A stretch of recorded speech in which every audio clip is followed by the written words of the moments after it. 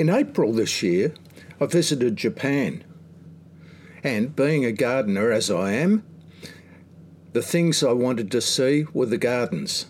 Japan really has a reputation internationally for rather unique and very special gardens. There's a culture in Japan that you don't waste anything and you value detail.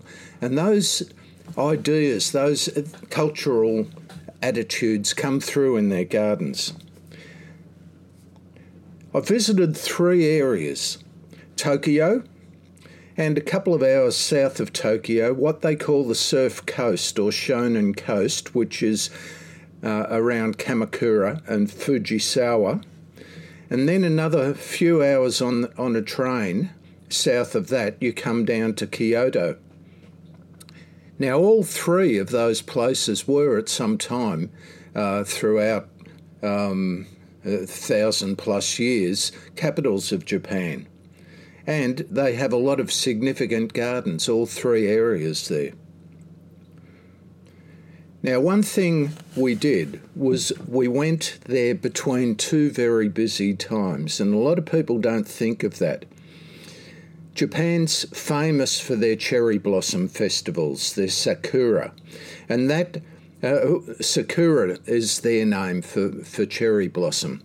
Now, that particular time of the year is 2 weeks at the end of March, and the country is packed and the gardens are packed and you can hardly move.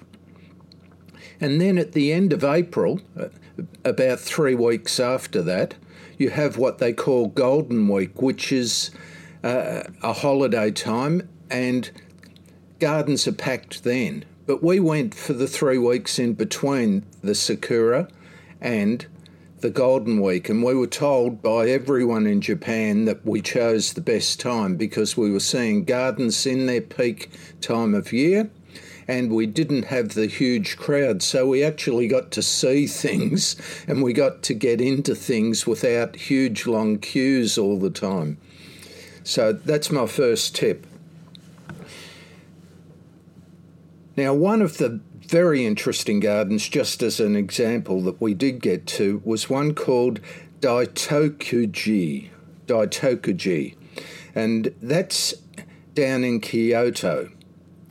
Daitokuji is a compound, a walled monastery, Buddhist monastery, which was built back in 1319, so very old. And it was built as a Zen temple. And then over the years, a whole lot of sub-temples or sub-villages maybe even have developed in that particular complex. 22 of them. There are 22 sub-temples and lots of Zen gardens. Most of them have Zen gardens with them.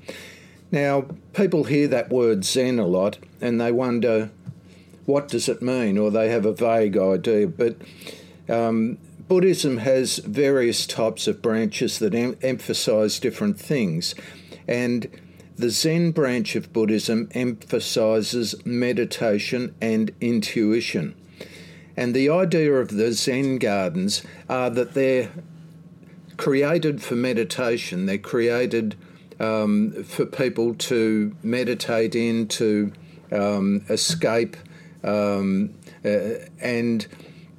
there are various characteristics or various things that they put into Zen gardens. Many people have seen sand raked in these Japanese gardens, and that happens in the Zen gardens. What does occur is that the priests in those, the Buddhist priests in those gardens, they come out every morning and they rake these lines in the sand or in the gravel, and that's part of their meditation process. It allows them to just focus on raking and making straight lines or curved lines or whatever, and just concentrating on that and nothing else.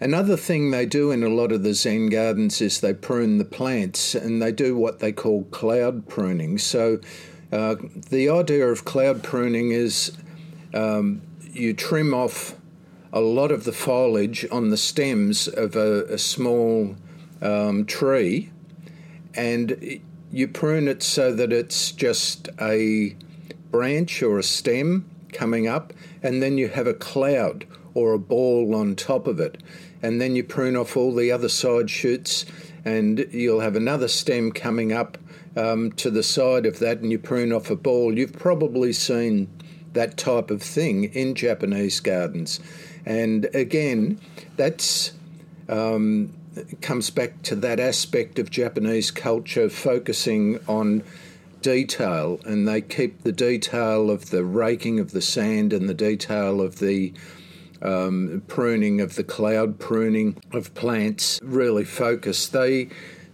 lot of the Zen gardens don't have a lot of complexity or elements into them either, and the reason they don't have a wide variety of different plants like you might see in an English cottage garden is to keep a simplicity there so that the monks or the priests who are in that garden or visitors to the garden can focus more, and they're not going to be distracted by a very complicated and very complex garden. Personally, I like to go into a garden and see 100 different plants and try and identify them, but you don't tend to find that so much in the Zen gardens, and it's quite understandable because that garden is created for a particular purpose. At the Daidokachu compound, they also have a magnificent collection of bonsai, one area that's fenced off and you can go in there. There are fees to get into each of these different mini gardens or sub-temples within the complex, but it's well worthwhile seeing the bonsai. Some of those bonsai trees are many, many, many hundreds of years old, and absolutely stunning examples of bonsai. You don't find hundreds or thousands of bonsai. There might be 30, 40, 50 different bonsai plants that you're going to see and be impressed by, but every single one that you see you will be impressed by.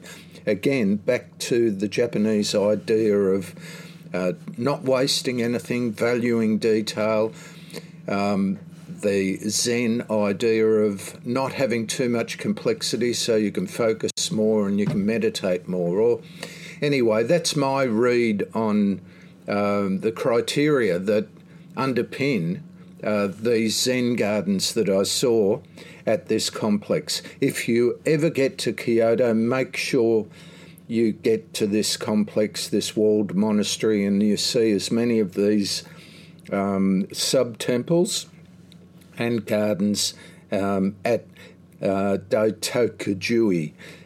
That's Daitokuji.